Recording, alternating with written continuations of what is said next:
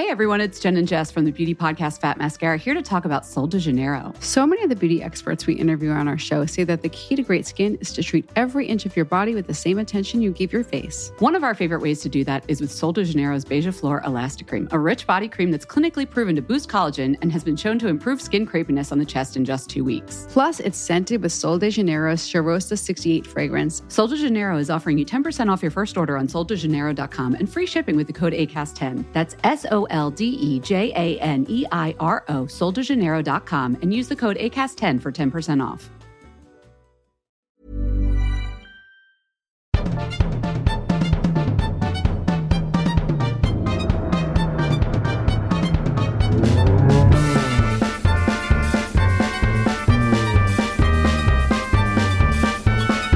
Hej Svanberg! God morgon Blankens! Berätta vart du är.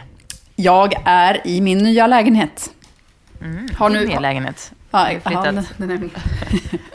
Den är min, bara min. Det var en mental tolkning av hur du känner dig inför den här flytten. Precis. Att det är liksom ja, men just nu är det första inte steget.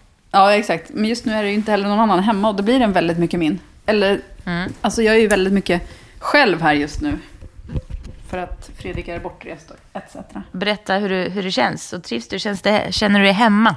Känner du, ibland kan man, när man har flyttat eller när man är åkt utomlands på en utlandsresa, kan man få en så otrolig kick i de första dagarna. Ja, men att det alltså, känns som att hela livet är nytt och fräscht. Jag har känt mig, och jag tror, alltså inte bara jag tror, även, för jag snackade om det med barnen och sådär, att vi har känt oss hemma från början. Och för dem var jag lite orolig, för att det kan man inte veta. Liksom. Du vet, barn kan ju vara väldigt bakåtsträviga och vilja ha det som de alltid haft det och sådär. Men de tycker jättemycket om lägenheten också. Alltså nu går de ju kvar i sin skola, så att de åker ju vi åker ut till där vi bodde förut och liksom, de är ju tillbaka, alltså kvar där de var förut fortfarande. Men det är väl bra. Men ja, precis, så det blir en liten gradvis flytt. Men det känns så himla bra. Jag är så sjukt nöjd. Jag flyttar gärna och ofta. Jag tycker det är härligt. Alltså själva flytten är vidrig, men känslan av att vara liksom förnya sig själv, alltså den kickas ju igång av en flytt på något sätt. Ja, men det är så himla härligt.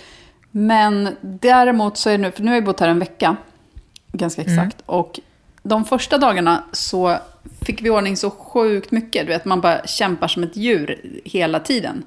Ja. Så fort man vaknar så börjar man packa upp kartonger och lägger saker, vet, försöker få saker på rätt plats och sådär. Men sen... Och det är så luftigt och härligt också. För att allt har liksom inte... Man har liksom 100 kartonger kvar som man får för sig att... Titta, vad mycket luft, vad prydligt allt ser ut. Precis. Men grejen var att vi hetsades på extra mycket för att de här som hjälpte oss flytta in skulle komma och ta undan några garderober som var kvar från förra ägaren dagen efter. Och då visste vi att då kommer de ta alla lådor som vi har packat. Alltså alla som vi har tömt kommer hämtas då. Och då packar vi upp som en galning. Bara för att bli av med dem, för att det är så himla skönt. Ja. Men då var det så här, då kanske vi jobbade med det där i 2-3 dagar. Och packade upp. Och nu känner jag istället att nu börjar det så här... Nu börjar det allting bara så här... Du vet, det blir lite skitigt nu. Man jobbar inte lika aktivt, för det finns inte lika mycket så här snabba... Det är inte lika mycket snabb effekt på de sakerna som är kvar nu. För att det är sånt som man måste fixa först. Eller vet, man måste bygga en bokhylla. Sen kan man packa upp kartongerna med böcker. Och det sånt där. Och då tar det längre tid. Och sen så plötsligt bara, men nu var det inte fint här. För att du vet, man bara kastar. Och vissa fastnar ju också i det där att halvvägs. Det finns ju de som har flyttkartonger kvar i liksom åratal. För att just man kommer till det stadiet och då blir det så tråkigt. Ja, exakt. Tror i och för sig inte att vi kommer vara såna, men... Det där hänger nog ihop med, tror jag. För att jag läste en artikel om when binge watching turns to purge watching. Alltså du vet, man kollar på en serie. Och ibland tycker man att den är jättebra. Och man bara, du vet, binge-tittar en hel helg. Slukar man en serie. Men sen kan det också vara att man ibland börjar titta på en serie. Man kommer på halvvägs att fan, den är, alltså, så jävla kul är den inte. Men man känner ändå att man måste se färdigt den liksom. Så förstår, då var det någon som föreslog att det skulle kallas för purge watching. Alltså som skärselds tittning. Ja, självbestraffning nästan. Ja, men precis, på något sätt. Och då undrar jag hur du är så, för det känner jag att det här hänger ihop lite. Är man en sån där person som liksom metodiskt tar sig igenom flyttlådorna, liksom låda för låda fastän det börjar bli tråkigt och inte spara något i sen utan bara tugga på. Då är man förmodligen också en person som, har man börjat titta på en tv-serie så tar man sig igenom den. Är man en person som bara, de här flyttlådorna tar vi nästa år. Då kan man också vara en person som bara, den här serien ser inte jag klart. Ja, fast ändå nej. För att jag har ändå utvecklat nu att jag kan väldigt lätt sluta kolla på saker. Jag har insett att det är inte värt min tid. Du vet, det är som att sluta läsa böcker. Som man inte riktigt kommer in i. Att ett tag hade jag extremt svårt för det. Men nu var det i och för sig länge sedan jag läste en bok som var dålig så att jag behövde sluta kolla på, eller läsa den. Men där skulle jag också, för att jag har inte tid med skiten. Nej. Förstår du vad jag menar? Att det är så här, man måste liksom välja vad man gör med sin tid. Men man avskyr känslan att ha saker halvgjorda. Oavsett om det är en halv tv-serie. Om det handlar om en House of Cards-säsong så... Jo, exakt. Vem fan bryr sig om jag har sett halva den eller hela den. Ja. Men för min egen del så stör det liksom mitt... Ordningssinne, jag har inte så jävla mycket ordningssinne, ska jag inte säga. Men ändå, du vet, man har ju någon slags system i sig hur man vill ha saker gjort. Nej, men absolut, det förstår jag. Men samtidigt så tycker jag att med den sortens känslor kring den sortens saker så får man se det som nästan som en mindfulness-övning att gå emot den känslan. För att det är inte det smarta valet. Men det kanske har med mognad att göra då egentligen. Alltså egentligen är du en person, menar du, som gärna tycker att det känns skönt att liksom se färdigt en serie även om du egentligen inte gillar den. Men du har kommit till den punkten i ditt liv att du har mognat och så här, kommit till insikten att det inte gör någon skillnad. Ja, exakt. Så mogen är jag. Det är ungefär som att jag försöker säga till mina barn, särskilt under påsken, att ni behöver inte äta upp det godis som ni tycker är äckligt. För det kommer alltid nytt godis. Eller liksom just under påsken. De purge-snaskar godis. Gud, ja. Det går ju inte, sånt går ju inte att säga till barn. Men jag försöker åtminstone få in det beteendet i det. Man behöver inte göra allt bara för att det finns.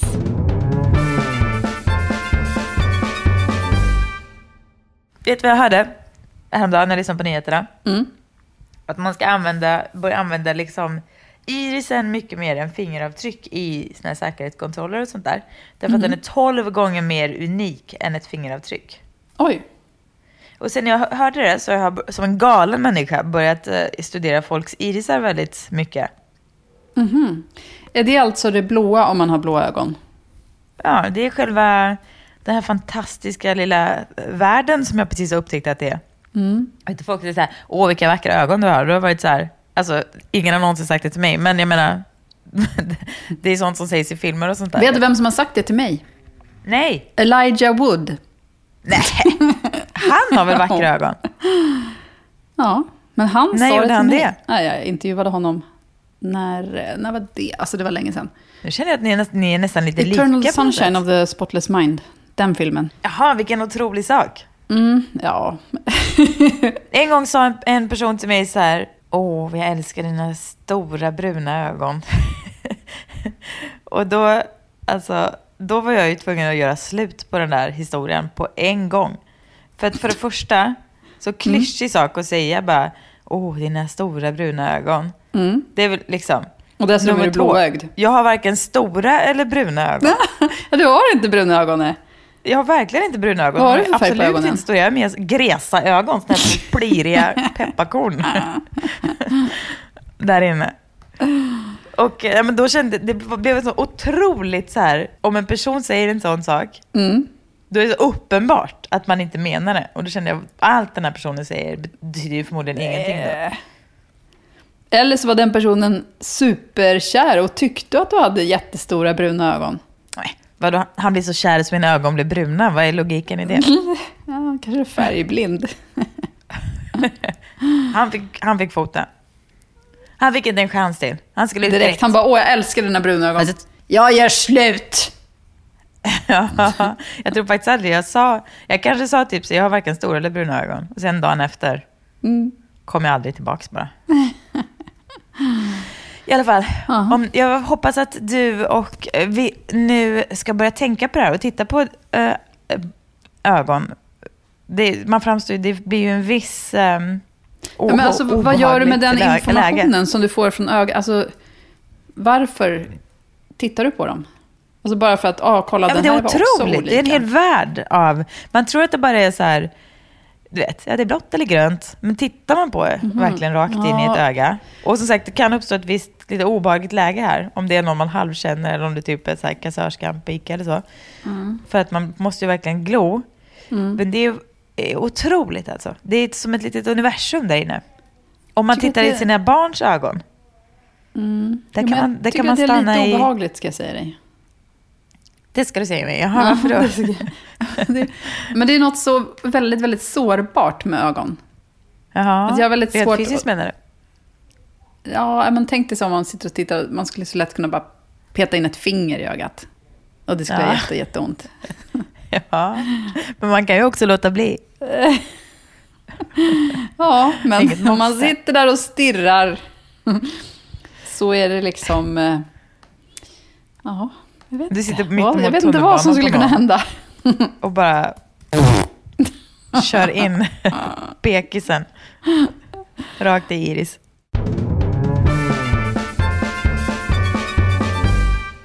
Bara senaste veckan har jag haft flera kompisar som har gjort saker, ett beteende som för dem har varit ganska nytt, men som känns som ett väldigt bra steg som man borde bli bättre på. Och det känns också som ett steg som är någonting som har med mognad att göra. Att säga ifrån när man känner att man blir felbehandlad. Om någon säger någonting till en och man går och tänker efter att, men varför sa den här personen? Alltså, vad menar han egentligen, eller hon med det här? Och så ringer man upp den personen och pratar om det. Du vet, tar tag i... Vad läskigt. Typ det läskigaste jag kan tänka mig. Men så himla bra. Fantastiskt ju. Alltså jag har typ 3 kompisar som har gjort det senaste... Ja, men du vet, senaste veckan har de så berättat om såna här situationer för mig. Okej, berätta typen av, vad ska man säga, felbehandling som krävde, liksom, vart går gränsen för vad som förtjänar ett telefonsamtal? Nej, men då en som hade liksom i någon jobbsituation, så var det en som den jobbade med liksom, rätt sällan, men som liksom lät som att den skulle säga till, du vet, så var lite så här, vad ska man säga, lite mästrande på ett sätt som var helt onödigt. Och som då gnagde i min vän efter, så att hon ringde upp den här personen och talade ut om det. Alltså inte på något otrevligt sätt, för att alltså min kompis är alltså den vänligaste, mest sansade, liksom rättrådiga personen som finns. Hon liksom skulle inte göra något, vet sådär. Men hon... Ja, men att det som den här personen då, som hon jobbade med, sa till den, hade gnagt så i henne att hon ringde och pratade om det istället för att bara... Förstod den andra personen då? För det är det man är så... alltså grejen är att när hon ringde till den här personen, så var det typ det första de gjorde att be om ursäkt. För att den visste ju liksom själv att det där inte var okej. Men hon skulle inte sagt bett om ursäkt om min kompis inte hade ringt. Då hade de ju bara så här, aldrig mer pratat om det. Hade det bara varit en grej som min kompis hade lidit av. Liksom. Eller lidit, men du vet. Gått och gnagt. Ja, gått och irriterat sig på. Ja. Och den andra var liksom... Men hon var på ett museum och blev illa behandlad. Eller så här sjukt konstigt behandlad av en som jobbade på museet. Och så ringde hon till bossen. Jaså. Och fick upprättelse. På vilket sätt? Nej, men att det liksom... Så där ska det inte vara, liksom. Ja, alltså hon men kände upprättelse genom att ha skvallrat. Men upprättelse genom att få bekräftelse av någon annan. Att men så här ska det inte vara, jag ska ta itu med problemet. Nej. Och du vet, vi ber om ursäkt. Sådär. Inte så att det var så här, inte pengar som plåster på såren eller något sånt där. Men det var så skönt när man istället för att bara så här, lämna det.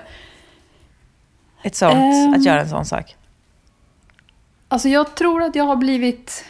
Att jag ändå är mer benägen att göra det nu. Nu är det, tycker jag i och för sig, väldigt sällan som jag blir illa behandlad. Eller liksom hamnar i en sån där situation. Men... Jag skulle i alla fall vilja att jag blev en sån person som gjorde det. Ja. För jag tycker att det är en otroligt bekväm sak. Alltså att kunna behandla, att vara konfrontativ men på ett inte aggressivt sätt, utan bara så här att det här känns konstigt. Det här pratar vi om, du vet. Det känns ju lite som att man måste öva på det, eller i alla fall tänka igenom det jävligt noga innan för att det ska landa rätt. En sån sak. Ja, jo så är det nog. Eller att man inte ska ha ältat det för länge, för att då har man skapat för många konstiga känslor kring det.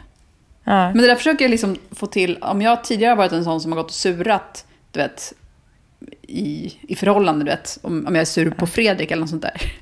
Nu försöker jag istället ta det direkt.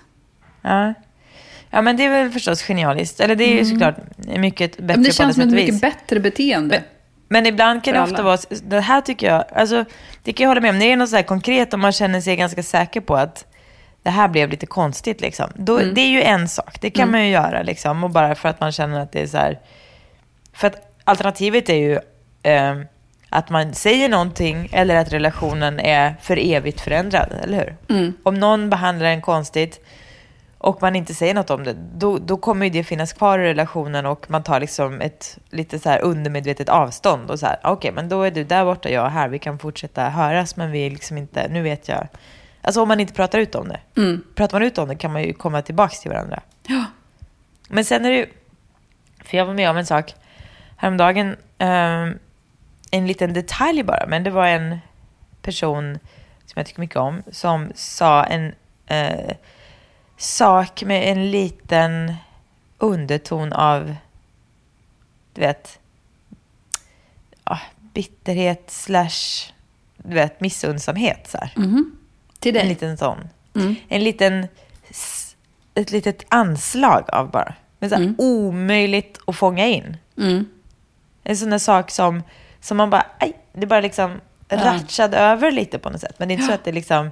Men det är mer ens intuition som säger att det här betyder något än att man kan höra det på orden. Ja, precis. Och jag tänkte inte på det så mycket. Jag bara kände när det sa så att det var lite så här, vänta lite nu, var kom det här ifrån? Eller liksom, men sen försvann det och så pratade vi vidare, så var ingen mer med det liksom. Men jag sen har tänkt på det ganska mycket efter och du vet, gjort det till en jättegrej och så här, oj, vad betyder det här? Så känner hon så för mig, och för allt det här som jag liksom tolkar in i den här lilla saken har liksom fått en större betydelse än det förmodligen har. Men det är också omöjligt, skulle jag säga, att ta upp det. För det är klart att en sån sak som är så luddig eller vag, när tar man upp det så blir det ju förstås bara, jaha, nej men gud, nej men det var ju inget, eller liksom sådär. Som det säkert inte var, men som ändå var det. Förstår du vad jag menar? Det är svårt att hantera den typen av saker. Ja, verkligen. Men har jag du tycker gjort det är svårt att hantera det första exemplet också när det är mer tydligt, men det kan man ju åtminstone bli bättre på. Men den där saken som kanske oftare dyker upp nästan. Men du har inte gjort någonting åt det alltså? Tas med.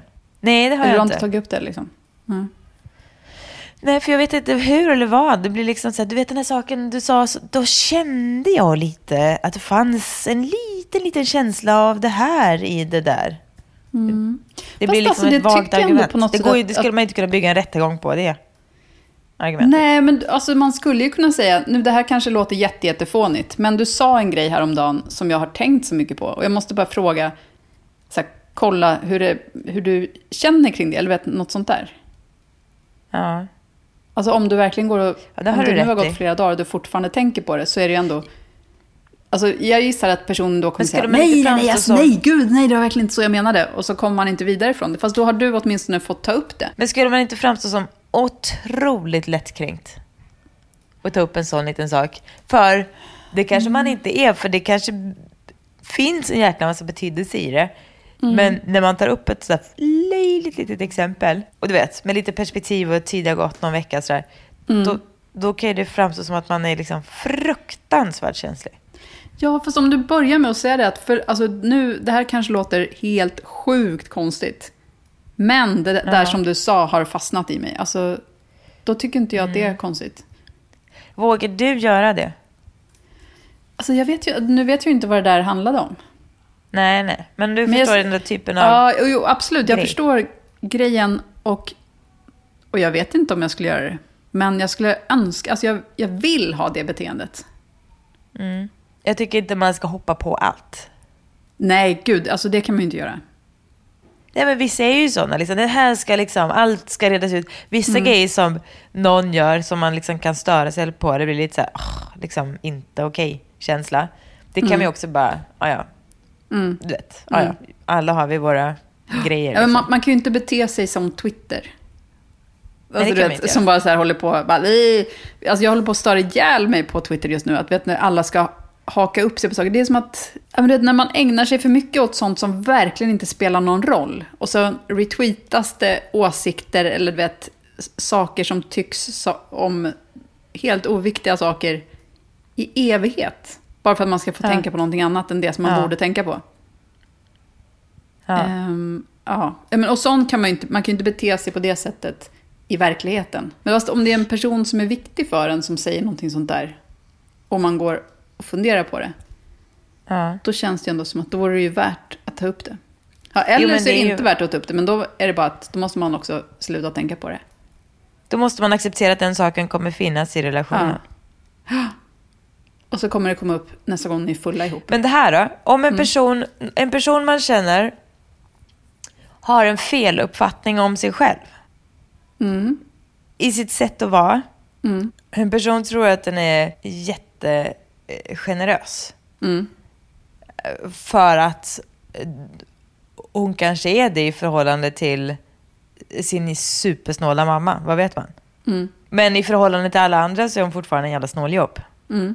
Är det någonting man ska liksom... För sånt där kan klia i fingrarna att man vill så här berätta för folk. Så här. Vet, man blir så här, men sitt inte här och tro att du är så jävla härlig när du inte är det. Ja, fast alltså det går inte att uppfostra en vuxen person. Så där tror jag bara att man kan förlora på att säga sådana saker. Okej. Där tror jag att man måste vara den större personen som bara... Ja. Men jag har kollat på säsong 4 av Girls nu, äntligen. Och då tänker man på, jag vet inte, det måste väl ha något med så här New York Manhattan-köret att göra. Men i den serien och även i så här Woody Allenska scenarier är ju allt ska upp på bordet hela tiden. Jo, men det är ju också och det ska ältas och folk ska vara så ärliga. Vad ska de annars snacka om? De kan inte så här det är absolut prata om det som stod i dagens DN. Nej, men absolut. Men jag menar att det är ju i vissa serier mer så än i andra. Som till exempel i Girls. Och nu, jag tar Woody Allen-filmer som exempel. För det känns ju som det är en sån typisk grej där också. Där liksom andras personligheter och sätt att vara verkligen ska liksom tyckas till om av andra. Som i Girls med de här 4 tjejerna. Man fattar ju absolut inte varför de gillar varandra egentligen. För de är ju så jävla liksom uppriktiga mot varandra i allt hela tiden. Det finns ju inget som inte de har sagt till varandra om varken det ena eller andra. Så man undrar ju så här, hur orkar man vara vän med en person som liksom bara ska liksom gå igenom ens personlighet och liksom utvärdera den och spotta ut den på andra sidan. Jag skulle aldrig orka ha en sån kompis som bara du är ju sån här, du är så självupptagen och du är sån och så bla bla bla liksom. Ja, eller hur? Nej, fy, ja.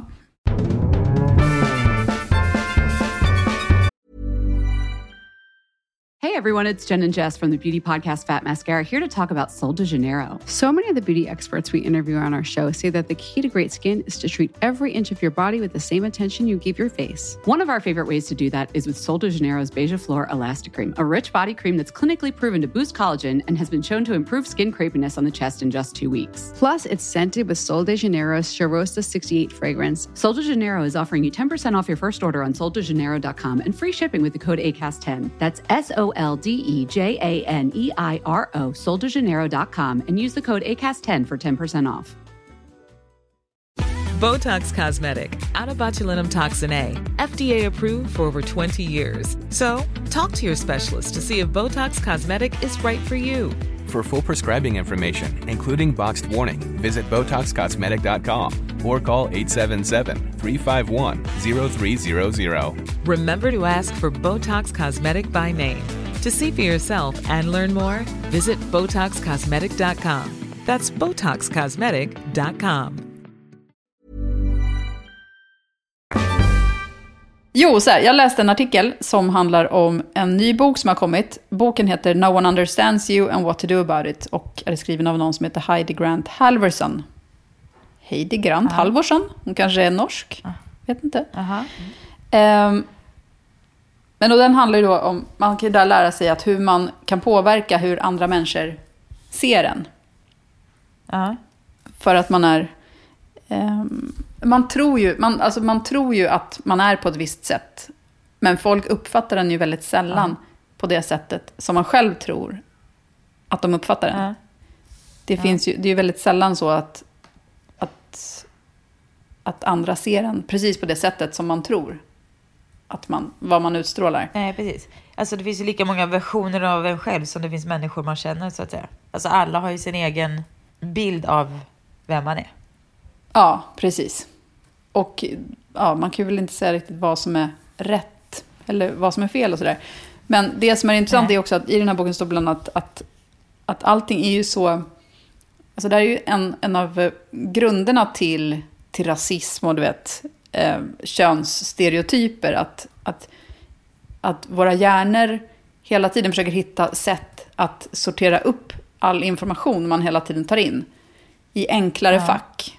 För att kunna reagera snabbare.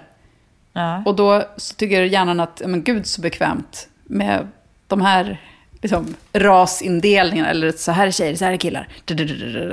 Och bara sortera upp allt som den tar in. Men då finns då olika knep enligt den här för hur man ska kunna uppfattas bättre. Eller hur folk ska lättare kunna ta in den man är. Eller den man vill vara. Förstår du vad jag menar? Ja, jag fattar. Ja. Och att man liksom kan plantera det liksom. Ja, precis. Och det är väl i och för sig inte något, alltså det är inte något superrevolutionerande kanske. Men så här, jag tror inte att alla känner till det. Men att man ska visa sig sårbar. Att visa sårbarhet är ett av de enklaste sätten för att få folk att uppfatta en mer tydligt. Och att få mer, alltså du vet, att vara empatisk. Att få folk att liksom lyssna eller liksom. Ja, men precis, att man visar sig sårbar och då reagerar folk med att vara empatiska. Och det får dem att uppfatta en som en mer hel person. Du vet, istället för att om man bara är helt så här stöddig och självsäker och sådär. Att det är bättre att våga visa sig svag. Okej, för då har kanske folk en liksom, vad ska man säga, en ödmjukare, mer välvillig liksom initial tolkning. Ja, kanske. Precis. Att de har lättare att ta in den. Ja. Men sen också så stod det också att om man... Det är väldigt svårt att veta hur andra uppfattar den. Det är ju nästan omöjligt för att man är så färgad av sina egna uppfattningar om vem man är. Men det som man då kan se på är om det finns ett visst beteende som återkommer i flera olika fall. Att om det är folk på jobbet behandlar en på ett visst sätt. Eller vet, de man dejtar behandlar en på ett visst sätt. Att i det kan man ju se att det är fortfarande så att... För där kan man ju se att alla de här uppfattar mig på ett sätt som gör att de gör så här. Och det säger ju någonting om hur man uppfattas. Ja. Låter det här superluddigt. Men då är ju frågan, är då ansvaret mitt att liksom sända ut andra signaler eller är de andra som... Jag vet inte om det är ett ansvar, men det handlar väl om man själv tycker att det är ett problem, det sättet som man blir behandlad på. Så är det ju någonting man själv kan göra något åt. Så det handlar om att identifiera ett beteende hos sig själv som man kanske inte vet att man har eller tror att man har. Men som kan påverka hur andra, alltså som påverkar hur andra uppfattar dem. Det kanske man inte ens har tänkt på, men det kan ju vara... Nej, precis. Det kan ju vara att man liksom tänker att man är lite... Man ska framstå som intresserad, medan ett sätt att vara intresserad kanske istället blir påträngande till exempel. Eller för mycket liksom. Ja, men precis. Då kan man ju, att man märker att folk alltid backar lite när man kommer. Ja. Eller liksom... Eller är så här, jag är väldigt upptagen, förstår du? Och inte. Då kanske man får lägga om strategi lite grann. Exakt. Man börjar ju genast då själv tänka på vad man har liksom för... Vad man har för beteenden. För beteende, ja, precis. Och då vet jag ju till exempel att jag kan vara väldigt... Om jag liksom... Vad ska man säga? Om man börjar bli lite petig. Man kan vara lite petig med saker. Nu tänker jag mest jobbsammanhang. Där man tycker att det liksom... inte blev precis som man hade tänkt sig. Man blir liksom lite petig och lite små. Kanske svårt att släppa saker och så lite. Då kan jag väldigt snabbt hetsa upp mig över det. Och liksom, det här måste vi ta tag i på en gång. Bla bla, så här. Och då är väl inte jag helt finslipad helt enkelt de gångerna. Det är inte så att jag är liksom, går runt en rosenrasan, utan mer att jag kanske är liksom, vad ska man säga? Det här måste vi ta tag i nu. Du vet, sån känsla i kroppen. Det här funkar inte. Nej, det var inte okej. Och när jag då ska formulera det, för det hände senast häromdagen, så blir det liksom lite, då glömmer jag bort lite några av de här mellanleden som kanske krävs för att man inte ska framstå som jävligt påstridig liksom. Förstår du? Ja. När man sitter 9 timmar bort. Nej, precis. Man sitter 9 timmar bort och liksom, det kan gå från ett mejl till ett annat. Kan jag ha glömt att man kanske måste ha liksom, du vet, glömt av att den som då inte har varit inne i min hjärna och tänkt, utan hoppar jag direkt på så här: nej, men vet ni vad, vi måste faktiskt göra så här, bla bla bla bla, du vet, så här, du vet, då kommer det liksom en massa så här tankar jag har haft och liksom, det här måste hända, göras något åt nu, och kan inte du göra det här?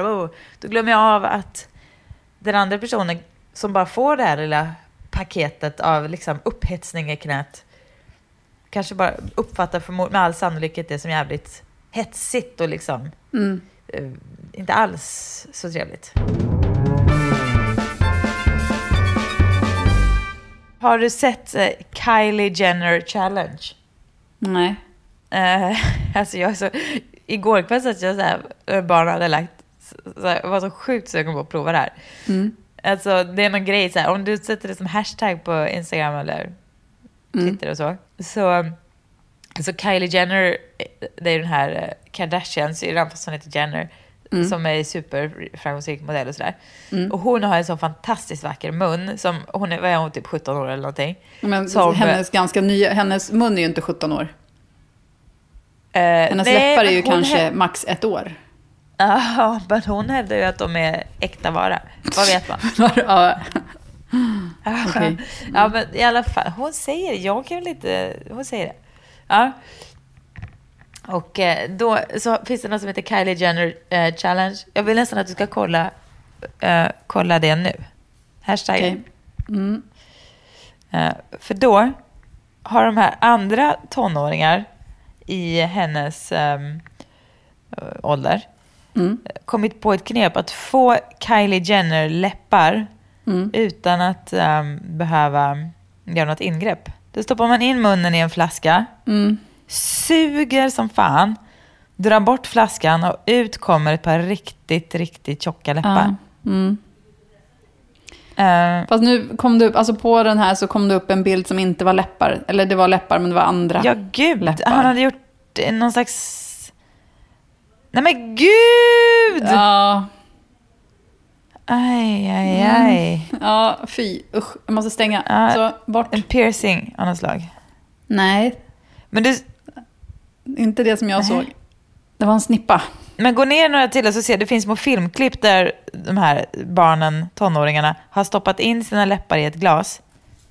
I ett tajt glas, och så suger de och så drar de bort glaset och då kommer det så jävla tjockt. Som en vakuumeffekt. Men apropå det, såg du Man Repeller här alltså typ igår? Nej, men att hon gjorde en anti-challenge på det sättet. Nu ska vi se. Ja, men hon har lagt den som en Kylie Jenner challenge. Thin Lip Crusade är hennes hashtag. Där de stoppar in överläppen istället så att de inte har några läppar.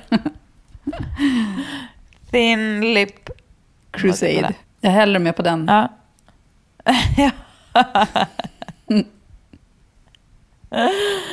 Ja, jag också häller med på den. Men vore det inte ändå kul att göra den andra bara för att se hur man såg ut med sån här otrolig mun? Hur länge sitter det i? Det vet man inte riktigt. För jag läste också en artikel om det var bara varning, ni kan få blåmärken och det kan se ut så här i evigheter. Men det är väl bara liksom, man svullnar väl upp i någon minut typ eller 2. Och sen försvinner det väl. Ja, gör det. Jag kan ju också göra det som mina barn kallar minimun. När man liksom... Förstår du hur det snurrar upp det? Alltså, du vet, man får så liten mun att men det blir som en liten... en kattröv. En liten kattröv. Jo, men alltså på tal om läppar och utseende och sådär. Så var jag hos tandläkaren häromdagen. En tandläkare som för övrigt har varit en av tandläkarna i Extreme Makeover. Kommer du ihåg det programmet? älskade det programmet. Jag var helt besatt av det. Och jag var där häromdagen och då var det så här. Så tog han sig en glutt på mina tänder. Och med vår kompis Jenny som säger att tandläkarna här tycker att vi från Sverige har socialisttänder. Alltså att de tycker att vi har liksom gula, sneda, fula tänder. För att här bara de sätter in så här fasader och fan det kallas direkt.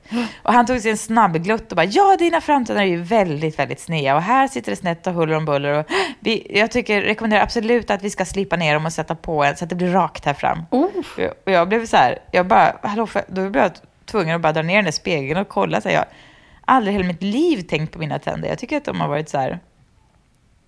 Du har väl helt raka tänder, har du inte? Nej, men det har jag tydligen inte. Och då blev jag så här för en sekund, men gud, jag har sneda tänder. Jag såg jag verkligen inte se ut. Tills jag kom hem och tog mitt förnuft i fånga och bara så, jag har aldrig längtat efter någon annan sorts tänder. Varför skulle jag hålla på och lägga liksom tusentals kronor på ändra dem när jag själv inte tycker de är ett problem, bara för att liksom extreme makeover jag skulle aldrig våga gå till en amerikansk tandläkare. Jag har ju tandfobi. Jaså? Ja. Usch, jag tycker det är så vidrigt. Jag kan inte titta på mina egna tänder. Kan du inte? Nej. Du har så jävla många otroligt märkliga issues.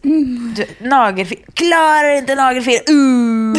Du kan heller inte titta på dina egna tänder. Och ändå tänder. så ser jag mig själv som en ganska så här enkel person som inte har några direkta känslor kring någonting. Och tog det här exemplet med personer som har en självbild som de själv som inte stämmer överens, jag inte kunde nämna något namn. Jag själv tycker jag att jag är helt utan personlighet och quirks. Du har massor med knäppa saker för dig. Det är ju underbart. Ja, det har jag. Det är det som är... Och nu har vi tagit upp 2 av dem. Ögon, iris och tänder. Kan du inte titta på dina egna tänder? Vad tror du ska hända? Eller men du vet att man ser grejer som... Eller så här, jag tror att det började med att jag borstade bort emaljen. Att jag vet inte vad efter det. Och sen så fick man göra någon så här, att man lägger på något lager ovanpå. Ja. För att man hade borstat för hårt. Oj då. Ja, och sen så... och det är bara så hemskt att tänka på. Jaha. Jag kan inte ens prata om det. Som tur var så kan jag hantera mina barns tänder. För man måste ju borsta deras tänder och sådär. Ja. Men någon gång fick jag ändå en sån här tvångstanke att tandköttet på Pella hade gått sönder. Så att det var liksom först var tanden, sen kom tandkött och sen så var det ett hål i tandköttet så man såg ännu högre upp i tanden. Aha. Jag fick panik. Men det var ju inte så. Så jag förstår inte hur jag kunde tro det. Du vet, det måste ju varit någon sån här ljusgrej som jag gjorde att jag trodde att det var så. Vad hemskt, men jag tänker på det. Men går du till tandläkaren och sådär, eller? Ja. Det gör jag. Det gör du? Ja, för jag vill ju inte att det ska bli värre. Här har man ju gått runt menslös i ett härligt år. Eftersom jag har fått barn och sådär. Ja. Varit gravid. Det är ju underbart på ett sätt. Att vara menslös, ja. Ja. Det är det. Och sen, eller för det är ju liksom alltid bökigt liksom. Men vet du vad jag kom på sen? Nej. Sen kom jag på att menskoppen finns. Och då kände jag att då är det inte så farligt längre. Nu måste jag tipsa alla er som inte har... Det är ju kanske den bästa saken med det osexigaste namnet. Vet du vad den heter på engelska? Menstrual cup. Ja, eller det finns väl massa olika. Men Diva Cup är ju ett annat ord för det. Ja, Diva Cup. Nu måste jag säga till alla ladies out there. Och ni män som vill ge er kvinnan en present som hon inte vet vad hon vill ha. Den här lilla prylen, det är fan det bästa som finns. Ja, alltså jag skulle önska att jag kunde tycka det också. Men jag har ju aldrig fastnat för det där, tyvärr. Va? Nej. Varför inte?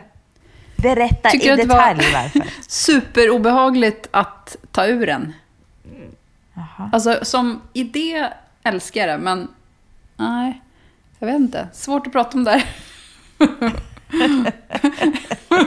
För mycket. Jag vill att du verkligen ska berätta i detalj. Det blir lite konstigt. Nej, men... Har du lite så issues med era kroppar? Eller inte med kropparna i stort, utan mer... känner ni igen er i Johannas sätt att liksom kanske ha... Nej, det har ju inget med det att göra. Det har ju inte något med dina tänder och nagelfilling att göra. Även om det har inte. Det nu. För även om du tänker dig att man att man ska ta ut en människa och först ha klippt naglarna med en nagelklippare. Samtidigt då får du lite så här knipkänslor. Ja. Men också att någon står och liksom pickar på ditt tandkött. Eller liksom eller tar så här aluminiumfolie mot tänderna. Och alla det samtidigt. Men så behöver det inte vara. Nej. Jag har inga problem med det. Jag tycker alltid det är gött att köra upp fingrarna och dra ut den. Nej, tycker jag inte. Skulle jag ha haft ett litet snöre. Man behöver inte göra det så ofta. Man tar upp den här och så sitter den där typ en hel dag. Tar man ut den, tjoff. Ja, så det är mitt dagens tips. Menskoppen. Bra. Förra veckan pratade vi om Scout Willy som hade en så här free the nipple klänning ihop med långt armhålshår. Men i övrigt utan att vara en typisk person som har långt armhålshår. Alltså det är inget statement utan hon bara är en ny generation helt enkelt. Det här har vi pratat om förut, att armhålshåret liksom är på väg tillbaka, eller vad man ska säga, att det ska liksom sluta vara så himla, för det har ju liksom varit nästan att det är så här onormalt att ha armhålshår. Eller ja, det har ju varit, det är ju så. Det är ju liksom det konstiga, om en tjej har hår i armhål så är det konstigt. Men nu finns ju, har även Miley Cyrus gjort samma sak. Bara glatta runt och så här, vet, i sina så här små pyttekläder och bara sexa sig med så här hår i armhålor utan att göra någon statement av det, utan bara för att de tycker att det ser gött ut liksom. Tycker jag är underbart. Jag tycker bra. Och det förvånar mig också att hon ens, alltså jag tror alltid att alla såna här typer, som Kim Kardashian-typer har lasrat bort allt hår. Ja. För att fatta hur mycket man annars ska behöva raka och vaxa och trista sig, just när man har på sig så lite kläder som de har. Så jag är förvånad att Miley Cyrus ens kan växa ut hår under armarna. För jag trodde att hon redan var, att det hade lasrats bort när hon var 13. Ska vi säga så eller? Men jag tycker vi gör det. Man kan mejla oss till blankensvanbergpodcast@gmail.com. Vi har en liten trevlig Facebook-sida. Facebook.com/blankensvanberg. Och Svanberg, det stavas som vanligt med W. Hej på det! Hej!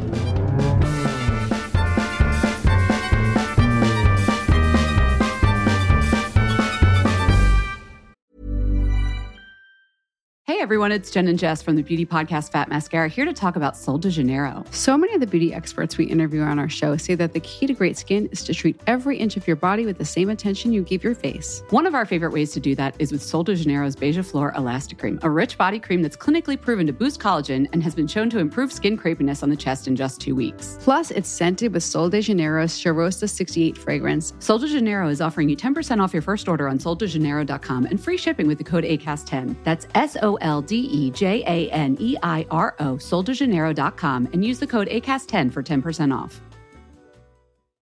Botox Cosmetic, out of botulinum toxin A, FDA approved for over 20 years. So, talk to your specialist to see if Botox Cosmetic is right for you. For full prescribing information, including boxed warning, visit BotoxCosmetic.com or call 877-351-0300. Remember to ask for Botox Cosmetic by name. To see for yourself and learn more, visit BotoxCosmetic.com. That's BotoxCosmetic.com.